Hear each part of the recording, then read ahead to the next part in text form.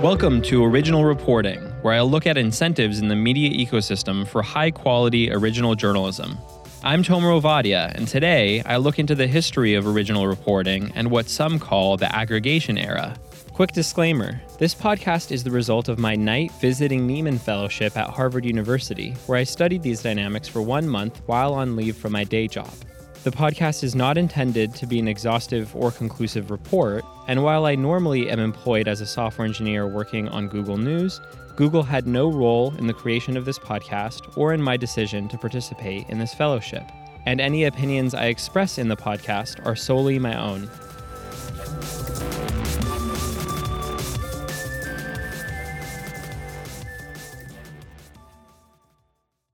In May 2019, the New York Times published an investigation into President Trump's tax returns.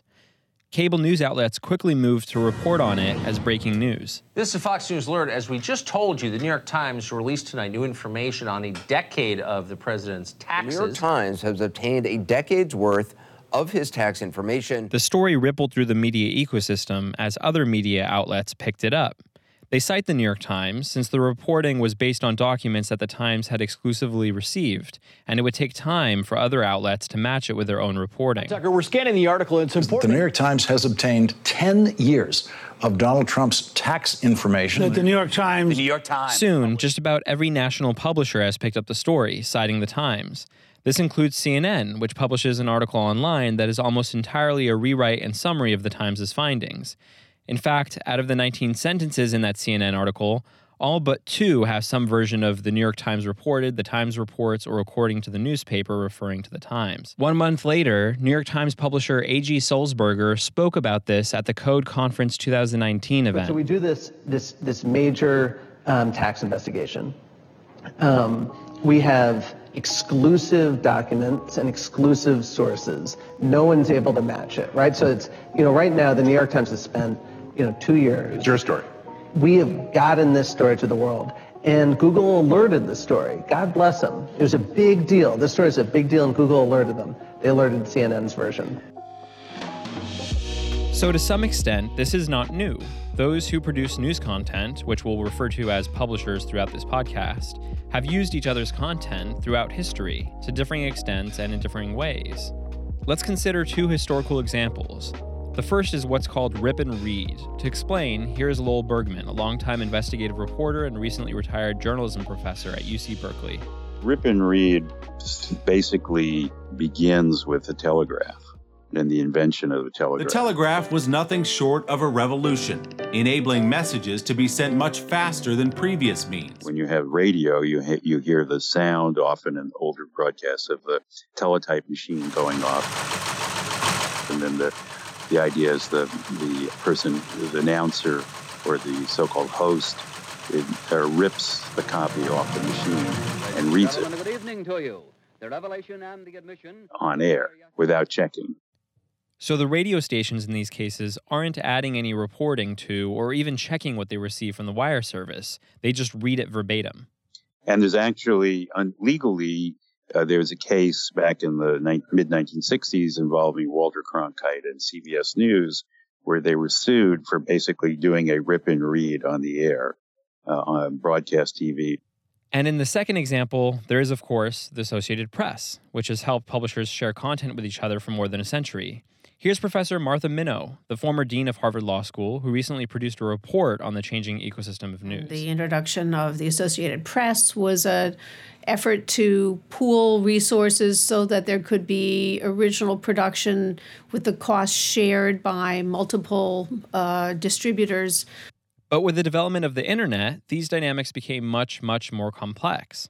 Professor Minow explained one of the most important changes, that those organizations that produced original news content and employed journalists used to also control the monetization and distribution of that content. In other words, print newspapers used to produce the content by employing journalists and distribute it by printing and delivering newspapers. The internet essentially blew that up. For the most part, what we're seeing is a big shift from a model in which there's a virtuous cycle of profits that are generated and then reinvested in the development of new story, new content, all under one roof, to instead distribution occurring in many, many places far, far away from where the news is generated, where the coverage is occurring. So even in the early days of the internet, given just the ability to link to other web pages, you might expect there to be less of an incentive to rewrite other content. For example, CNN could have just linked to the New York Times investigation instead of rewriting it. We'll look at why rewriting and summarizing, also known as aggregation, continue to happen, and we'll learn about a particular era in which it was extremely popular. So Jeff Jarvis, a media critic and associate professor at the City University of New York's Journalism School, made the case against aggregation early in 2007 in a now famous blog post. Here's the first minute of it. It's titled New Rule. Cover what you do best, link to the rest. Try this on as a new rule for newspapers. Cover what you do best, link to the rest. That's not how newspapers work now. They try to cover everything because they used to have to be all things to all people in their markets. So they had their own reporters replicate the work of other reporters elsewhere so they could say that they did it under their own bylines as a matter of pride and propriety. It's the way things were done. They also took wire service copy and re-edited it so they could give their audiences the world. But in the age of the link, this is clearly inefficient and unnecessary. You can link to stories that someone else did and to the rest of the world. And if you do that, it allows you to reallocate your dwindling resources to what matters, which in most cases should be local coverage. This changes the dynamic of editorial decisions. Instead of saying, we should have that, and replicating what is already out there, you should say, what do we do best? That is, what is our unique value? It means that when you sit down to see a story that others have worked on, you should ask, can we do it better? If not, then link and devote your time to what you can do better. Here's Professor Jarvis reflecting on his post 13 years later. What was the reaction that you received to it? I think the phrase, do what you do best and link to the rest, will be on my gravestone. So again, he writes that blog post in 2007, the same year that Twitter is founded and when Google and Facebook are still young. And yet, as we'll see more later, in the years after he wrote it, things move very much in the opposite direction. So it sounds like, to some extent, and I'm curious to what extent do you believe this is true, people didn't listen to this post? No, they got it. But the structure of our business, in terms of how we're organized in newsrooms and in terms of how our business is organized and what our motives are, stop us from doing this. Tell me more about that. So what motives are keeping people aggregating and copying as opposed to producing more original work? A little bit of ego and a lot of money. This isn't as current anymore, but you might remember the story a few years ago that BuzzFeed did on that two-colored dress. Some people thought it was these colors, other people it was that colors, right? So I for a time, I would go to journalism conferences and ask the large audience, who all had your own story, your own version of that story? And everybody's hand would go up. Yeah, right. And I'd say, why? You just rewrote BuzzFeed. BuzzFeed's version was fine. It was everything you could possibly want to know, that you couldn't possibly have added any value to this. Why did you do it? Because you needed your own content to fill your own page, to get your own clicks to it, to get your own eyeballs on the ads there, to get your own pennies. So publishers were operating more and more in an extremely complex environment of incentives influenced by other companies. This includes an explosion of advertising technology companies and also tech companies like Google, Facebook, and Twitter, which we will refer to throughout this podcast as platforms. They all put pressures on publishers to do things that they otherwise might not, or to not do things that they want to do. In this post, it was just kind of a duh moment where I said, what are we doing wrong? We're dwindling in our resources, but we're still doing things the way we used to. And the tragedy is that's still the case. We have far fewer reporters, but because of the economics of media that forces us to have our own page views and our own clicks and our own ads and our own pennies, we rewrite each other all the time. Some new digital native publishers were founded that were built around these environments. With serious money behind it, the Huffington Post now draws 13 million visitors a month. And these new publishers depend heavily on aggregating other publishers' original content. They grow quickly, and their traffic starts to rival even that of the most reputable legacy publishers who've been around for more than a century. Here's a CNN report on the 5-year anniversary of the Huffington Post in 2010. Behind it, the Huffington Post now draws 13 million visitors a month, not far behind the Times' 16 million and ahead of the Washington Post, LA Times, USA Today, and other old media publications. Despite concerns, there was hope that these new publishers were on the way to figuring out the future of news on the internet. Her website evolved into perhaps the first real online newspaper. But it's not the serious blog posts that draw the attention. It's the stories that Huffington's site grabs from other news organizations that actually pay reporters to gather information. She sends some traffic their way, but feasts on their content, repackaged with flashy headlines and photos. Here's a headline from the other day. McCain accuses liberal media of distorting Arizona race. Click on it, and you get this short piece, which is a summary of a story reported by, as you'll see if you click one more time, Politico's Glenn Thrush. So other digital native publishers are starting to adopt a similar strategy. But no one imagined this kind of success, which has spawned a whole bunch of similar sites.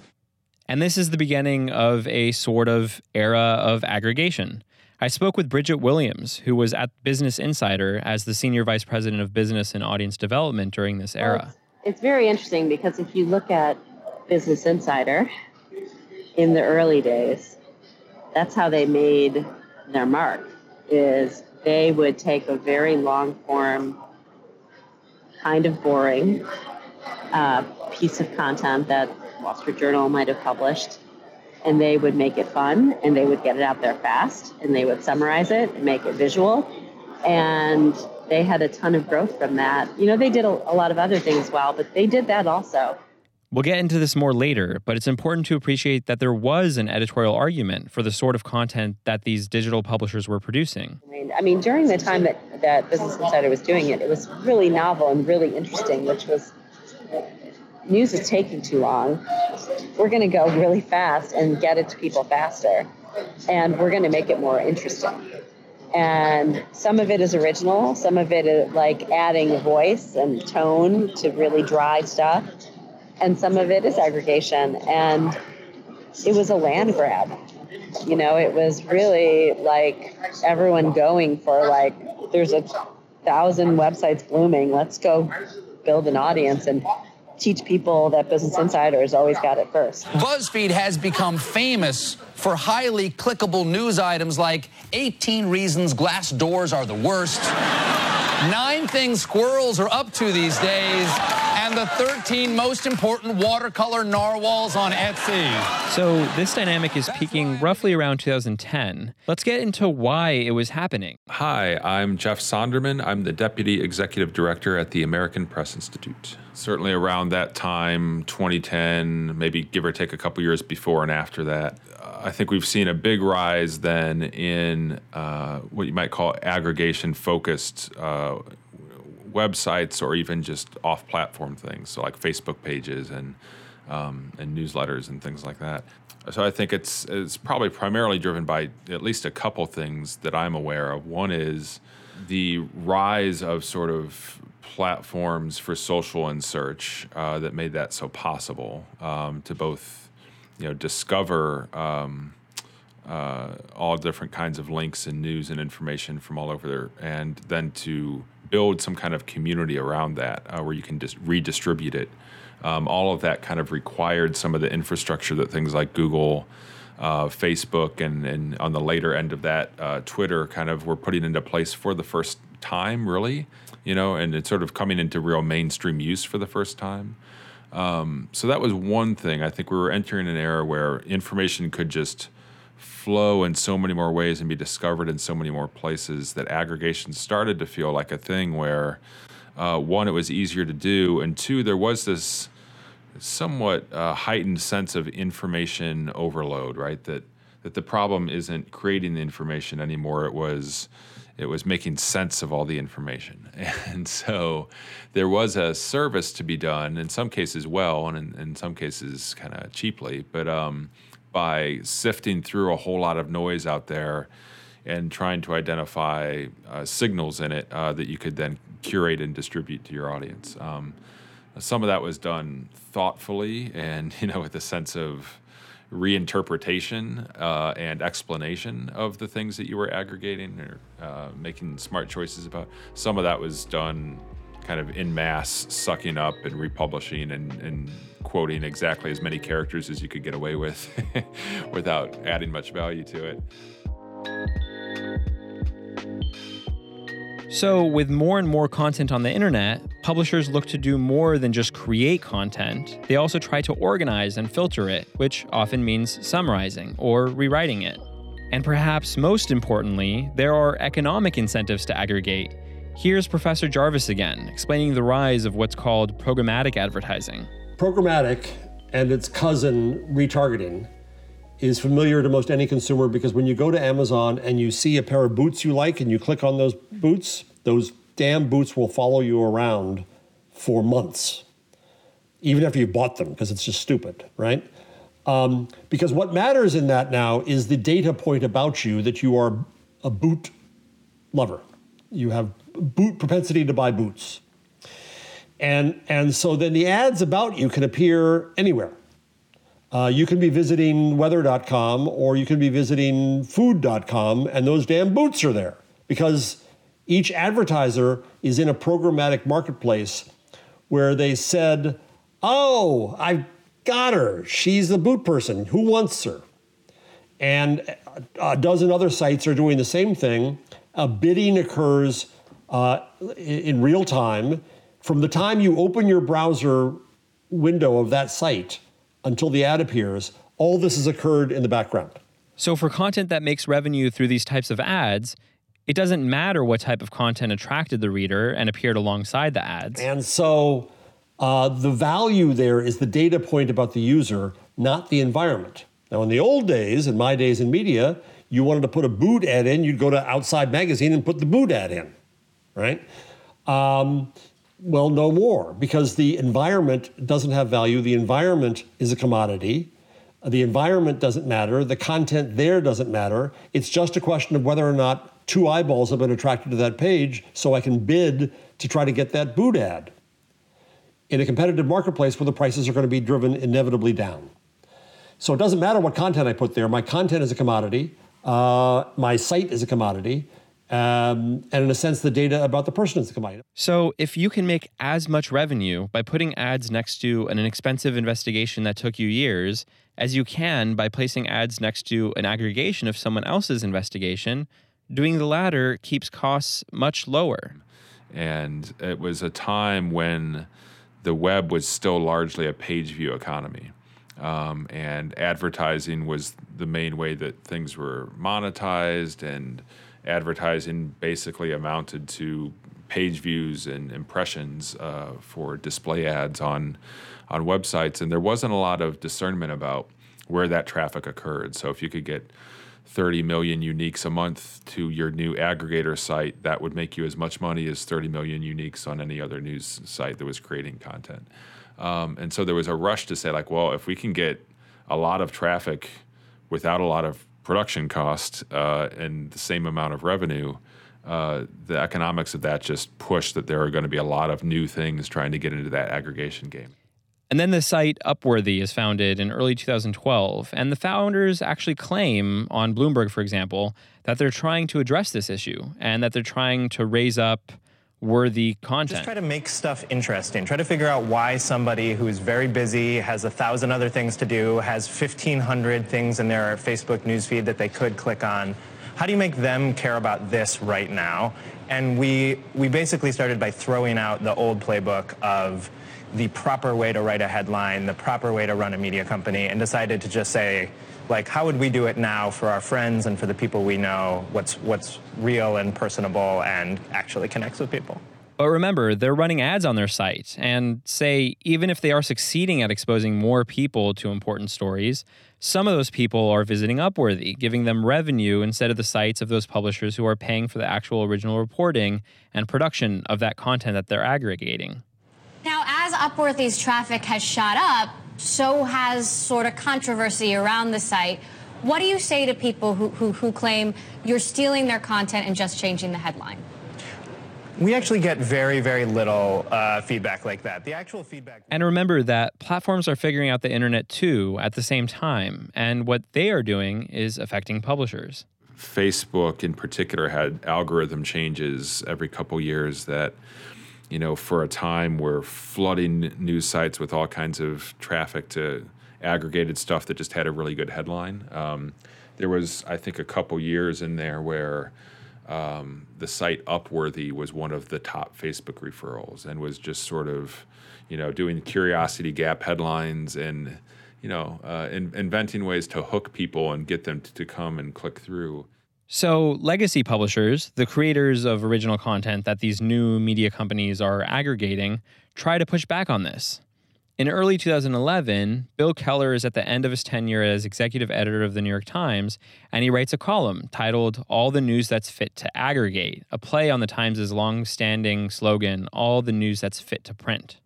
He writes that market valuation is an honor no longer bestowed on those who labor over the making of original journalism, but on aggregation, which he compares to piracy in Somalia. He even refers to Arianna Huffington, the founder of the Huffington Post, as the, quote, queen of aggregation. And he mocks AOL's purchase of the Huffington Post in early 2011, saying that, quote, buying an aggregator and calling it a content play is a little like a company's announcing plans to improve its cash position by hiring a counterfeiter. So he presumably gets into at least a bit of trouble for this column, because a few days later, he publishes a follow-up, clarifying his position. He writes that he, quote, loves aggregation, but that it's, quote, no substitute for boots-on-the-ground journalism, and that there's often a thin line between aggregation and theft. He also writes that he, quote, likes Arianna Huffington, sorry to disappoint those folks yearning for a WrestleMania SmackDown. And he goes on to note that the Huffington Post hired some good professional journalists, even from the New York Times itself. So, in essence, they're trying to become more like one another. Given the negative press, these new digital publishers are trying to show investment in original reporting, and at the same time, legacy publishers themselves are feeling pressure to experiment with aggregation. I reached out to Carrie Lauerman, who was the editor-in-chief of Salon at the time. You know, I mean, I kind of think of it as the Huffington Post era. You know, a lot of people, including Salon, invested in having, you know, a team of people who are doing really fast aggregation off of other people's work. And we experimented with it for, you know, a little while. I certainly felt pressure to experiment with it. Carrie eventually gets support to shift more towards original reporting in late 2011, but he says that shortly thereafter, he left Salon, and they returned to the aggregation strategy. So even to the extent that these publishers are managing to stay alive, the jobs and roles of their journalists have evolved substantially. Here's Professor Jarvis again. I mean, I know newspapers across the country that have gone digital, God bless them, but fully digital. But the job of the journalist in some cases is to look at what's trending and then to write something that's going to grab some clicks from that thing. The fact that it's already trending means it's already been reported. There's really nothing the place is going to add. One example recently was when Kobe Bryant died, people made fun of one publication, I'll spare them the embarrassment of saying who, where they, 10 star athletes who died in crashes. Now, I've said that to some people with my mockery in my voice, and some people say, well, that's what we've always done. That's what with context we do our story, because that's what we're used to doing, is manufacturing a product called content to fill a product called a publication. Rather than saying, are we informing the public? Are we adding value to people's lives and communities? No, our business is now not built around that. And here's Bridget Williams again, who was at Business Insider at the time. Brian Morrissey once said, everyone had their Newswhip dashboard that said, snowstorm is trending in New York. Everybody, give me 4 paragraphs on snowstorms now. The Onion even mocked this dynamic. I noticed that Carrie had brought it up in an article about Salon at the time, so I asked him about it. The headline of the Onion article was Huffington Post employee sucked into aggregation turbine. Horrified workers watch as colleagues torn apart by powerful content gathering engine. Yeah. And you described that your sort of explanation, interpretation of that article was that nobody wants to feel like a cog. Can you talk to me about that? What did you mean by that? On any given day, this is still true. On any given day, if there's big breaking news of any kind, and I'm trying to think of what, Jim Lehrer just passed, for example, kind of a sad example. But, if you plug, Jim Lehrer into Google right now, Google News right now, you'll get a ton of stories will come up.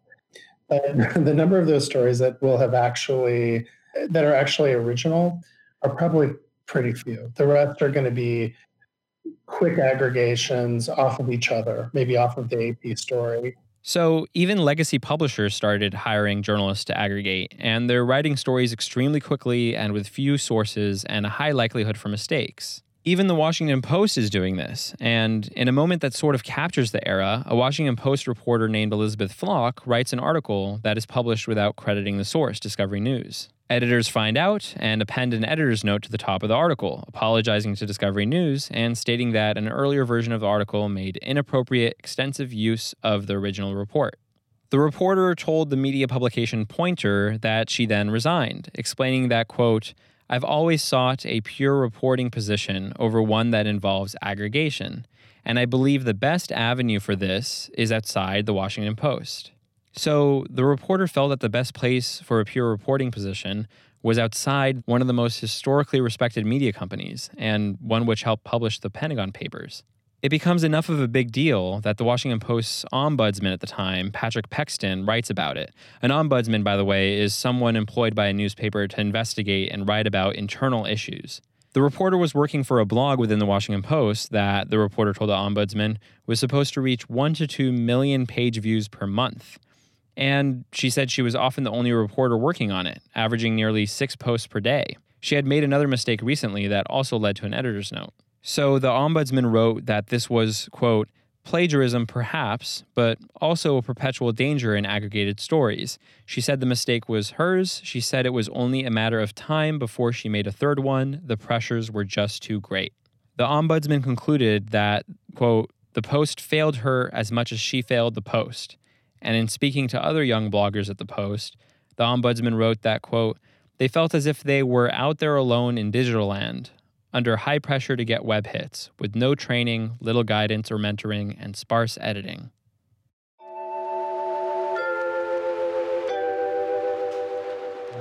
None of us got into this business to be a rewrite desk for someone else. There's just no real joy in that. What happens in any marketplace, right? We're moving from a market of scarcity to abundance.